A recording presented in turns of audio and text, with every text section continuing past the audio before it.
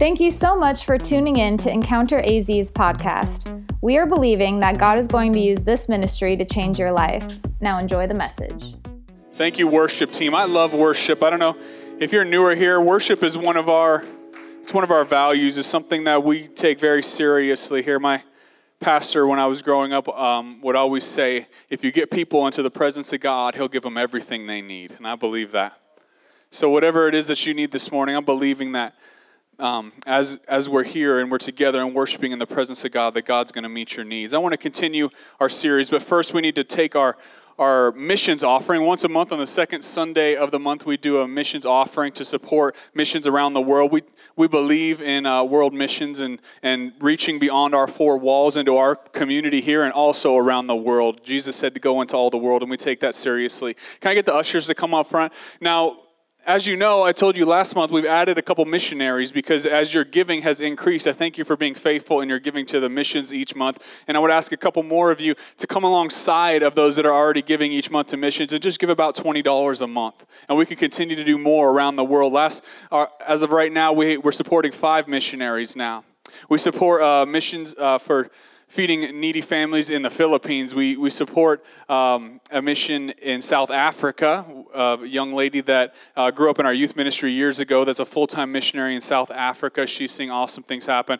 We support Bobby D, who's a missionary to our country in this generation here and goes and sets up houses of worship and places to reach around colleges, and he has a real heart for this generation. We also have added on a ministry that we talked about last month in Papua New Guinea, to an unreached people group where they're actually having to translate the Bible into this language because they've never had a Bible written in their language. That's how awesome what's going on there. We're excited to do that. And also, I want to show you a short video from our newest mission. This is Europe's Child Missions, and they're supporting children in Europe, which there's a lot of hunger and need over there, and so that's what this goes to. So I'm going to pray, and then as the ushers go, I want to show you this short video of what we're now supporting each month with what you give for missions. Father, we just thank you for this opportunity, Lord, to be a light and use what you've given us to bless others and to see needs met across the world. Lord, I thank you that we have enough to give, that you've blessed us, Lord Jesus, in a way that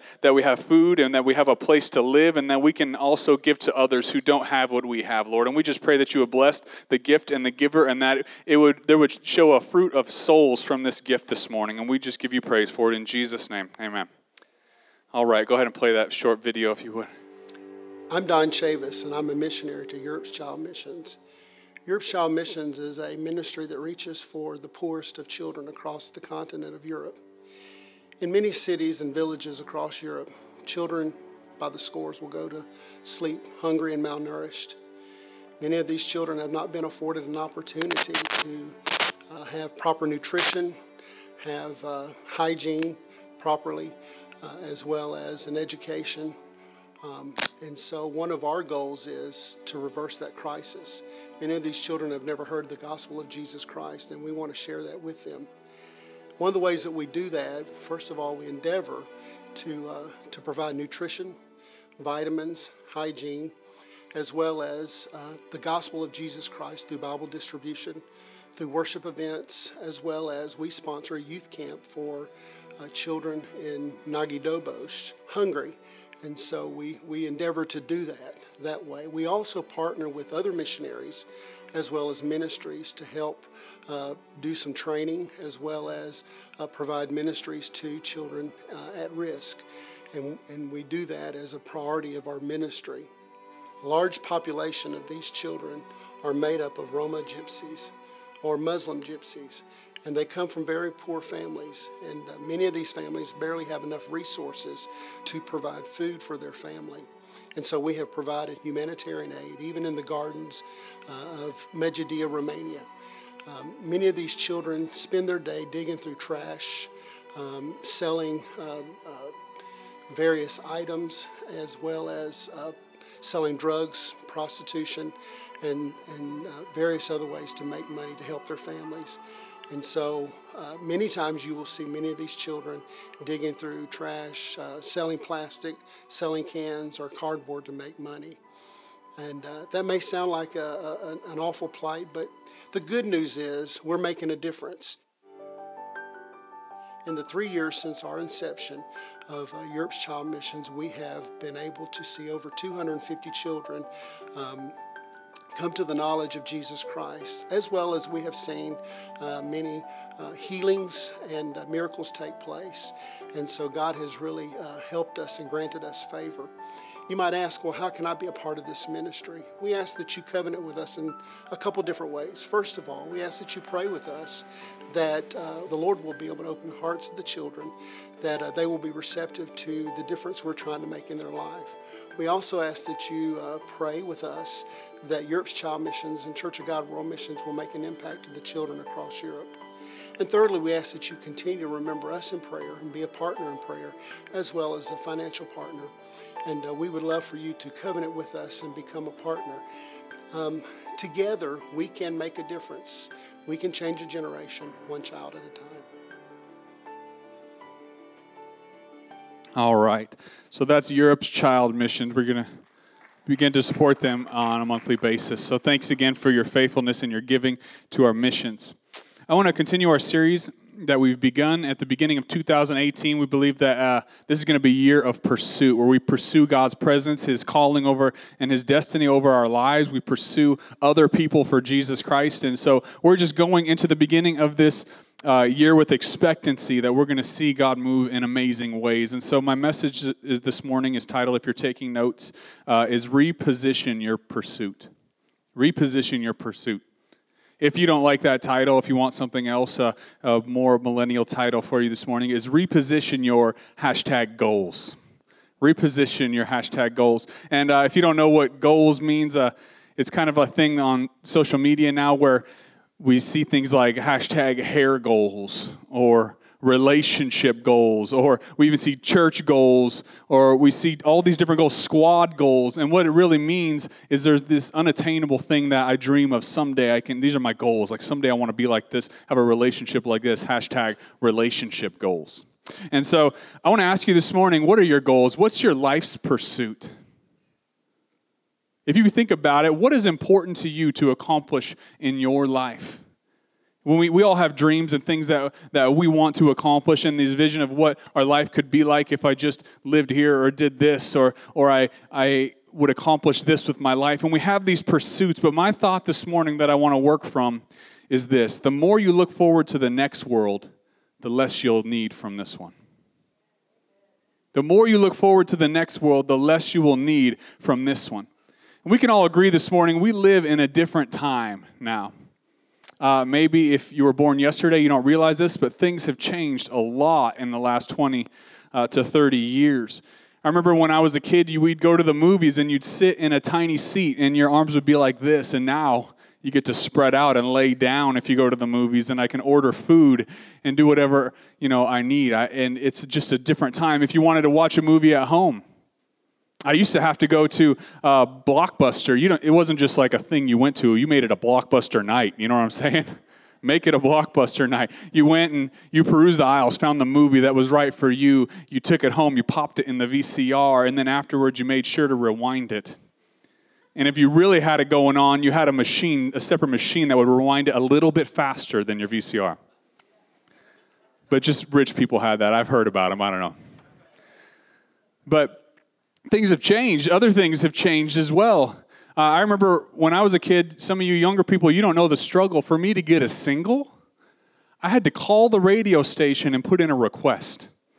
And that's just the start. Then I had to wait by my radio with two fingers, one to press play and one to press record on the tape deck. Some of you don't know. You don't know the struggle. And then the song would come on, and I'd always first be like, that's not the song. And then I'd be like, that's it. And I'd miss the first 5 seconds of the song. Or I'd have the DJ like, this is Hot 106, playing over the beginning of my song. You know the struggle, but now you can download movies to your phone in an instant. You can stream them. It's easy to get a movie. If I want a song, I can download it to my phone. I can get it anytime I want, anywhere. I can just go on YouTube and watch it for free. It's a different day and age, and we have access to media like we've never had it before. In seconds, I can get anything. I can talk to my phone, and it'll give me what I want. No matter what kind of phone. Hey, Alexa. Hey, Siri. I can just talk to it and get what I want. I can stream anything all the time. And it's actually led to a generation of media ADD. We have media ADD. I'm watching a movie at my home. We're going to sit down as a family and watch a movie, but guess what? My laptop might also be open. Or my phone might be on my lap. I might be watching a movie with my family, but also be ordering something off Amazon on my phone at the same time, because there's something inside of me that says I always have to keep my options open. Right?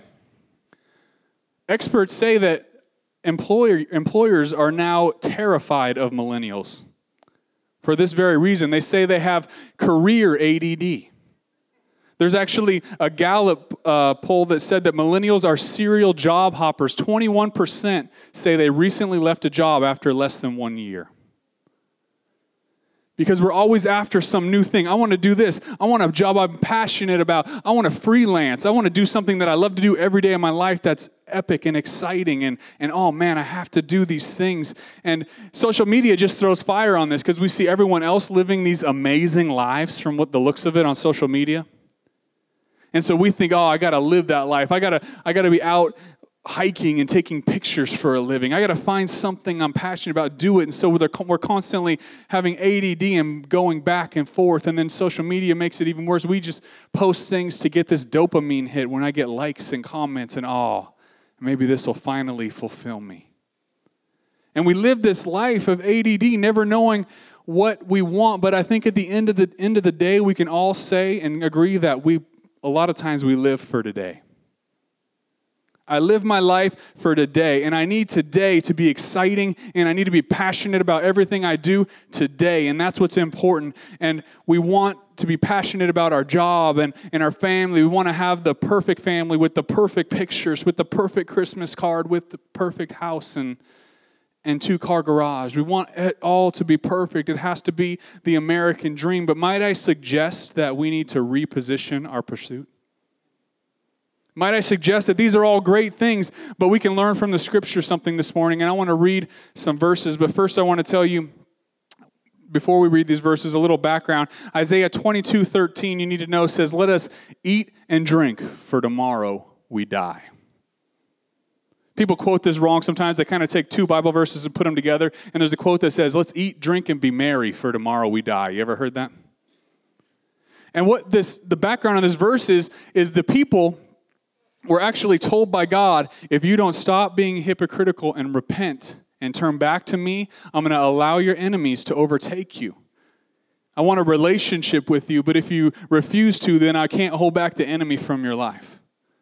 And so these people, rather than saying, man, we better repent and turn back to God, our enemies are going to overtake us, they kind of sarcastically come back and say, let's party because we're going to die anyways. And we see this, I think, in our generation today as well. Many people live with this mindset as their pursuit today. Let's live for today. Let's enjoy life. YOLO. Is that still relevant? I don't know. I don't think that's relevant anymore. But 1 Corinthians, YOLO means you only live once. There you go, Jim. 1 Corinthians chapter 15, starting in verse 12. I want to read, the Apostle Paul wrote to the church in Corinth, and he said, "But if it is preached that Jesus has been raised from the dead, how can some of you say that there is no resurrection from the dead? And if there is no resurrection of the dead, then why then not even Christ has been raised? And if Christ has not been raised, our preaching is useless, and so is your faith." So Paul's saying there's no point in it if we don't have hope for another life. More than that, we're then found to be false witnesses about God, for we've testified about God that he raised Christ from the dead, but he did not raise him if in fact the dead are not raised. For if the dead are not raised, then Christ has not been raised either. And if Christ has not been raised, your faith is futile, and you are still in your sins. Then those also who have fallen asleep in Christ are lost. If only for this life we have hope in Christ, we're all of all people most to be pitied. So Paul was saying, if this is it, then we're wasting our time. If this is it, if all I can accomplish in this life is everything on my bucket list, then I'm just wasting my time with this life. What's the point? He goes on to say that Christ has in fact been raised from the dead and says, you've seen him yourself, these people that he's writing to, and we know witnesses that have seen him. And then he goes on in verse 32 and says this, if I fought wild beasts in Ephesus with no more than human hopes, what have I gained if the dead are not raised? Basically saying, if all I accomplish in this life is what I've accomplished in this life and that's it, what have I gained? Let us eat and drink, for tomorrow we die. So Paul is saying, basically, if all we're living for is this life, then what's the point? And he brings this verse back up to show us that we need to pay attention to it. He wants us to see this is not how we're supposed to live because we have hope for tomorrow. We have hope for another life beyond this one, and all we're living for is this one. See, Paul understood something. He understood this is not the prize. The prize is the next chapter. And so that gave him some freedom. His pursuit was not today, but to press towards another life and to bring people with him. That was Paul's pursuit. Many in this culture are in this frenzy to take all of this life in, everything this life has to offer. I need to get the best job, and I need to go to all the parties. I need to sleep with all the different people, and I need to do all these things. I need to pursue all of my goals. I need to travel the world. I need to take the best pictures of my family, get the lighting just right. I need to do all of these things, and these things are not necessarily bad things. Don't get me wrong. But if that's it for us, then we're missing something. We can even translate this into ministry. I need to do all these things for God.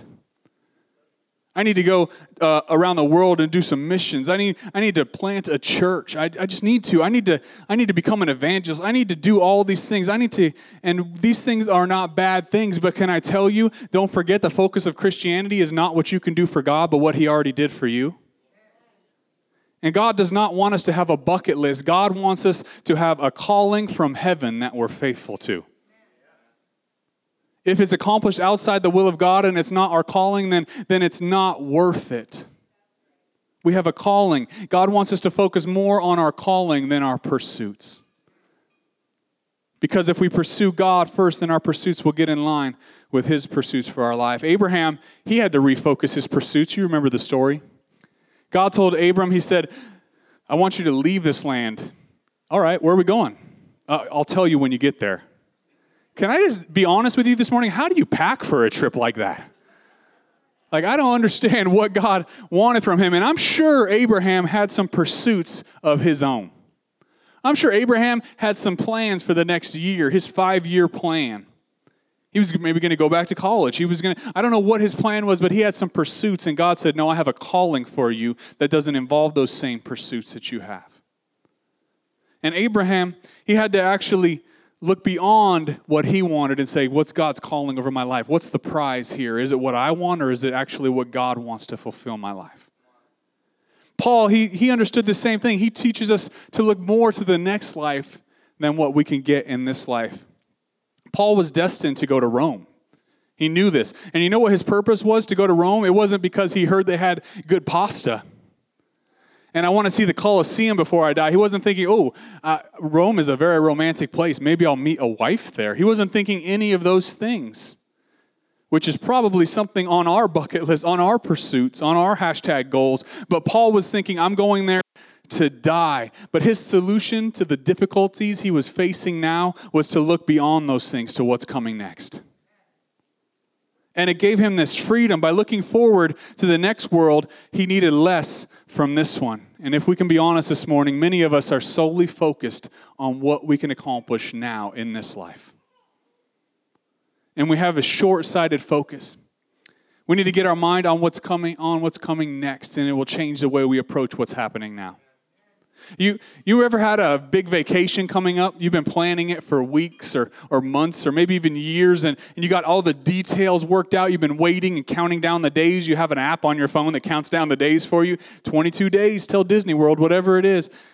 And it comes down to the day before, and you're like at work. You know, nothing can bother you that day. You ever notice that? Everyone's like, every other day they'd be getting on your nerves, but you're like, I don't even care. I'm out of here tomorrow. You guys are on your own. I don't even care what happens. Or maybe it's like the last day of school. Remember when you went to school and it was the last day? Like, nobody gets in trouble on the last day. What are they going to do? The first day of school next year, you're in trouble. Like, you won't even remember this. But there's a freedom that comes with that because you're looking beyond today.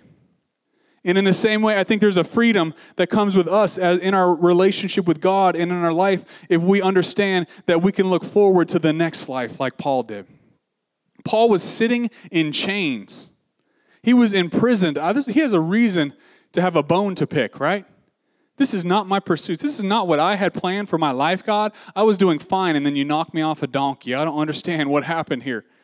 But he had all these things that I'm sure he had planned for his life, but next thing you know, he's sitting in a cell, chained to some guards. But you know what? He didn't look at it the same way he did. He actually used the opportunity. Every 6 hours, they would rotate a new guard in, and he would look at him and say, hey, how you doing? You got to sit with me for 6 hours. Can I tell you about a man named Jesus? Can I give you some literature this morning? No, I'm just kidding. That's what they say at your door. That's probably not how Paul did it. But he took this as an opportunity. You know what Paul understood? That maybe a lot of you this morning, maybe this will help you. Paul understood, I am not a victim to my circumstances. I am a weapon sent into this place, into the darkest place. And what the enemy meant for my harm is actually serving to sharpen me to be even a better weapon for God. And he got into the midst of the Roman guard in Rome and taught them about Jesus. I guarantee you people were coming to Jesus because they saw a man in chains with joy. Remember Philippians? It was written when he was in prison. It's one of the prison letters, the prison epistles. And he said things like, rejoice in the Lord always. Again, I say rejoice. This is a man in prison. We have a hard time rejoicing sometimes on our day off. Oh, I got nothing to do. Rejoice in the Lord always. A man from prison can say that. You know what? He understood something about pursuit. He understood that there was greater things ahead of him. And if his eyes were stayed on that, then his focus was on eternity. Then there was confidence in knowing God is in charge and he's forever mine. And he's got something for me. That's why he could say, rejoice in the Lord always. He was not some super Christian. He was a human just like me and you. He just had his pursuit, his first pursuit after Jesus. You remember the illustration last week where we talked about a ladder? Well, the same with stairs. The first thing, if my first pursuit is after God, then I could stand every other thing that comes in front of me. If my foundation is right, pursuit is a foundational thing. Here's a test this morning to see where your pursuits are.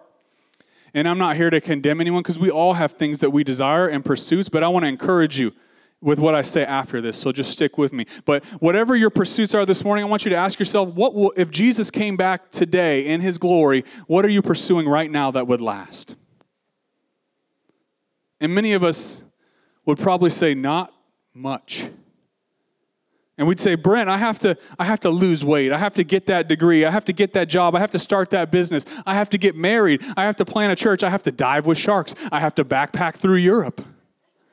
And those are all good things, but my question to you this morning is, are you okay if God changes your pursuits a little bit, or does he not have the authority to do that?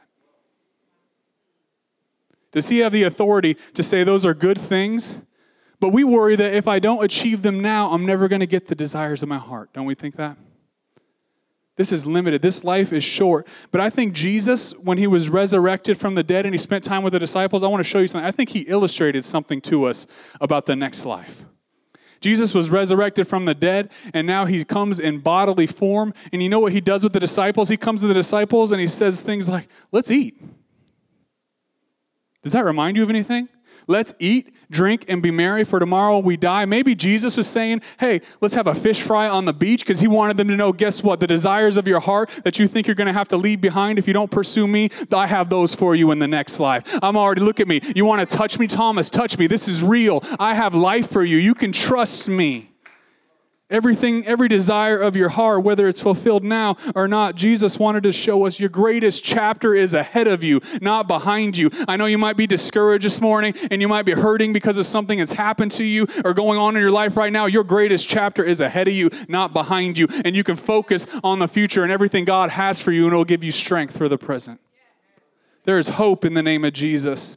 Our pursuits here are nothing in comparison to when God puts creation back together. You know that? Right now we live in a world that's stained and broken by sin. And I tell you, I would love to go to Europe and backpack across Europe. And maybe that's a pursuit in my life. But you know what I need to understand? If I don't get it now in heaven, can you imagine when God puts creation back together, backpacking through the new creation? Come on, that's going to be much better. In fact, I can journey with a lion if I want to. But you know what? I'm going to ride a lion in the creation. The new creation. No, scratch that. I'm going to ride a T-Rex through Europe or through the new creation. Joey, make me a new Pursuit shirt with me riding a T-Rex, because that's what I want to remember. That's what I want to focus on. I want to keep pursuing. That's a challenge. This is life as it was meant to be, restored in eternity.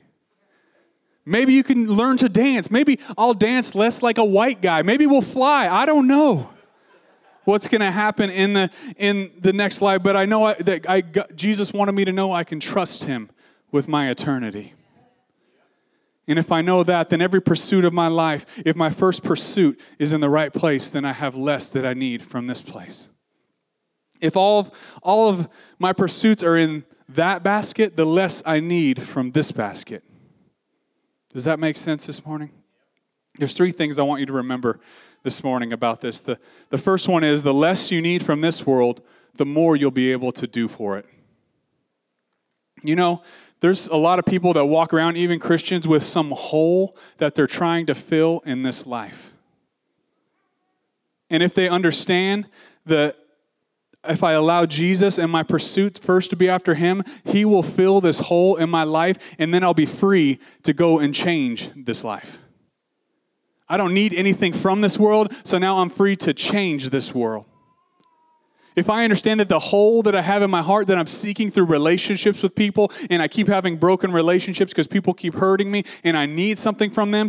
But you know what happens when I allow Jesus to heal that hole and become what I need, the pursuit of my life? All of a sudden I'm free to have healthy relationships because I don't need anything from anyone. I'm free to be a friend and love people the way Jesus created me to be because he's filled that hole for me. The less you need people to fill the hole in your life, the more you'll be free to enjoy relationships. The second thing, the less you need from this world, the more you can withstand pain in it. Every one of us here has difficulties that we're facing. If you were to rack your brain, it's really easy to come up with something to be stressed about. Have you noticed that? Do you ever do that? Is there anybody else here who, if you're not stressed about anything, you will find something to stress about?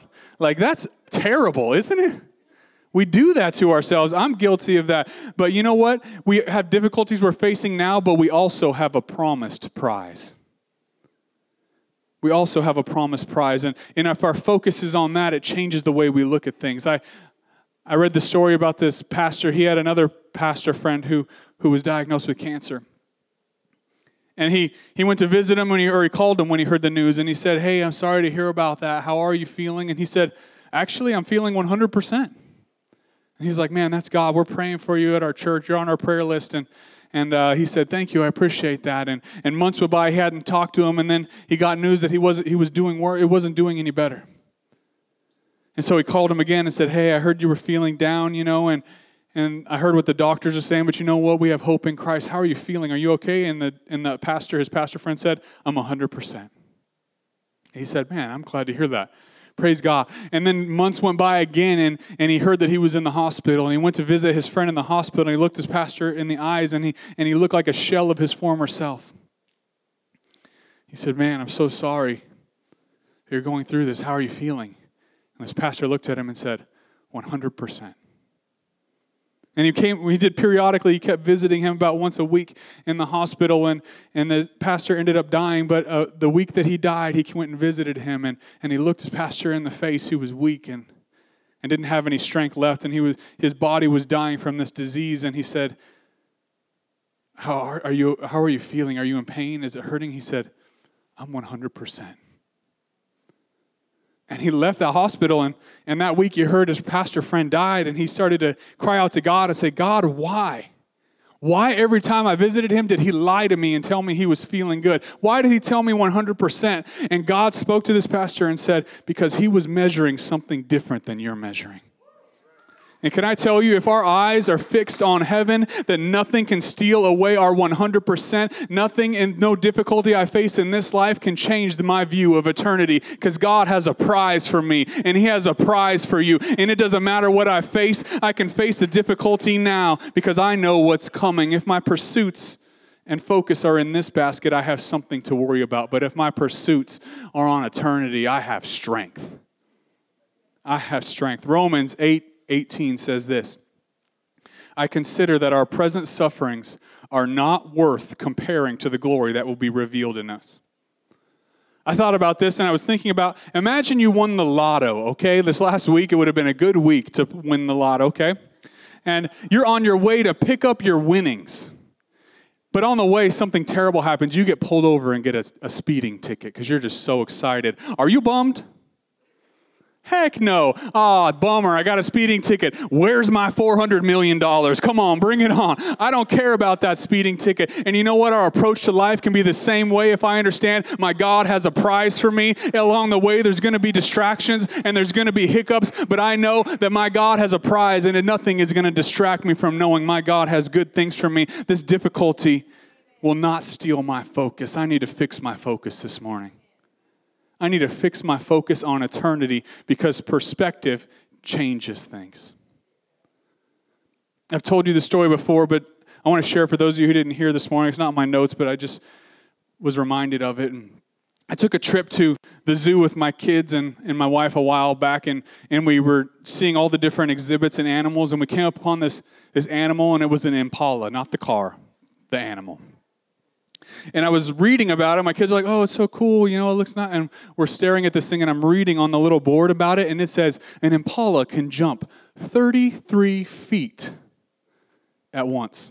I was like, wow, this is amazing.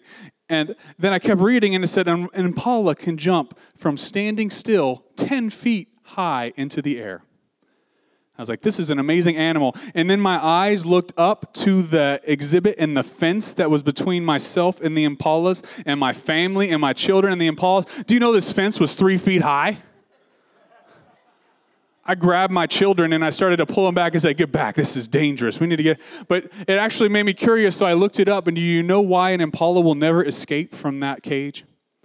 It's actually because an impala will never jump to something it can't see.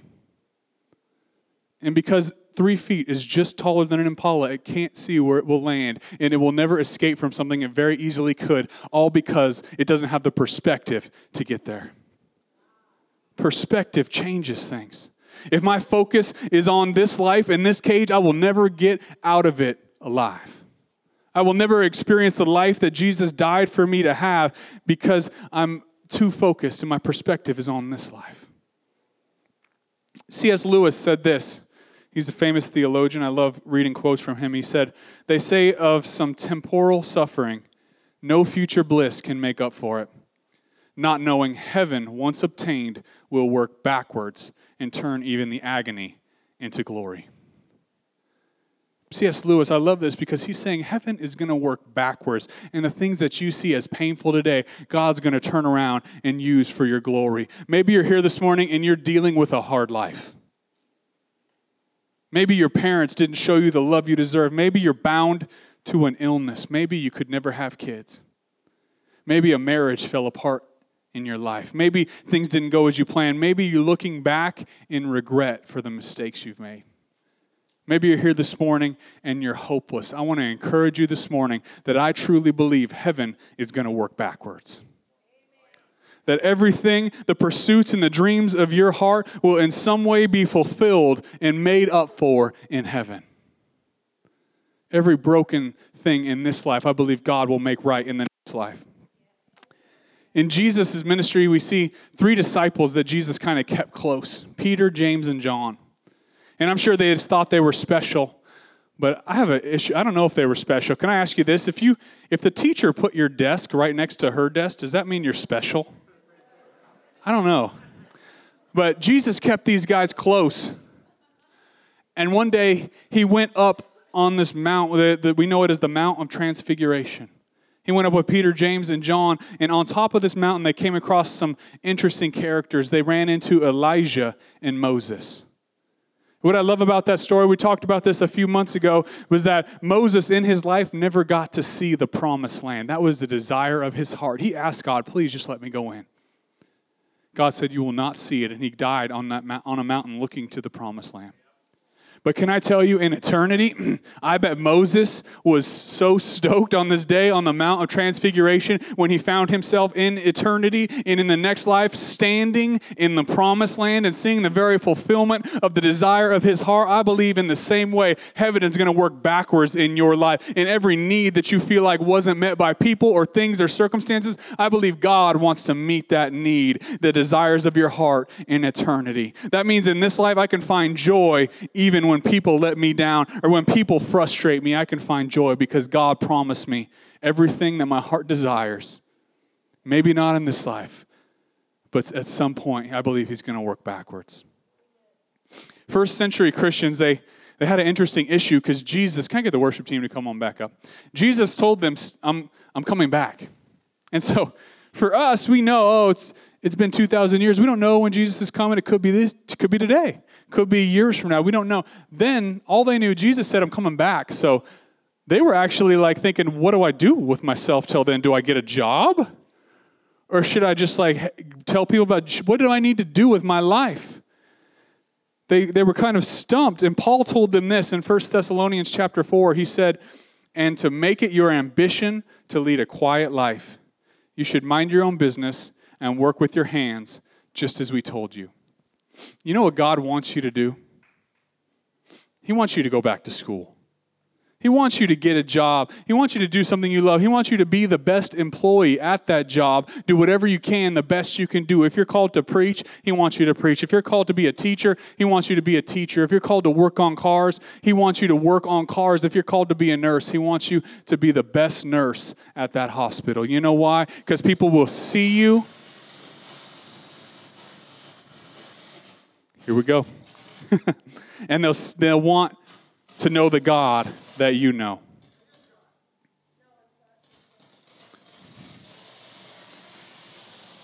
Just mute it all, Aaron. It's fine. But I'm here to tell you this morning, people will look at your life and want what you have. They'll say, why are you so generous? And you'll say, you know what, I'm generous because I realize I don't really need anything from this world. I'm kind of already expecting something great in the next. And they'll want everything that you have. I want to finish by telling you a story that, did you know that within 200 years of Jesus' death and resurrection, that 50% of Rome professed to be Christians? They went from 8 to 50% in a huge revival, and it took place quickly. Within 200 years of Jesus' death and resurrection, when the Holy Spirit fell on them, 50% of Rome was Christian. You know what happened was there was a terrible plague that took place, and people's families were abandoning them when they got sick because they didn't want to get sick. No one would touch these people because they were all dying from this plague.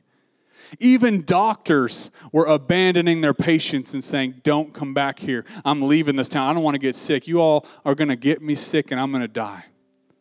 But do you know who didn't abandon these people? The Christians. 5,000 people were dying a day, but the Christians said, you know what?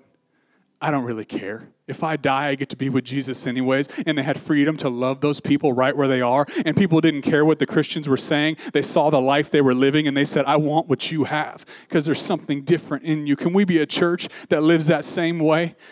That says, God, I don't need anything from this life. Whatever you give me to do, I'll do it. I want to fulfill a calling. I just don't want a bucket list. I don't want to fulfill every desire of my life, but not fulfill your desire for my life. What can I do for you, Jesus? I think that's God's heart for us. That we'd be free to love the unlovable because we don't need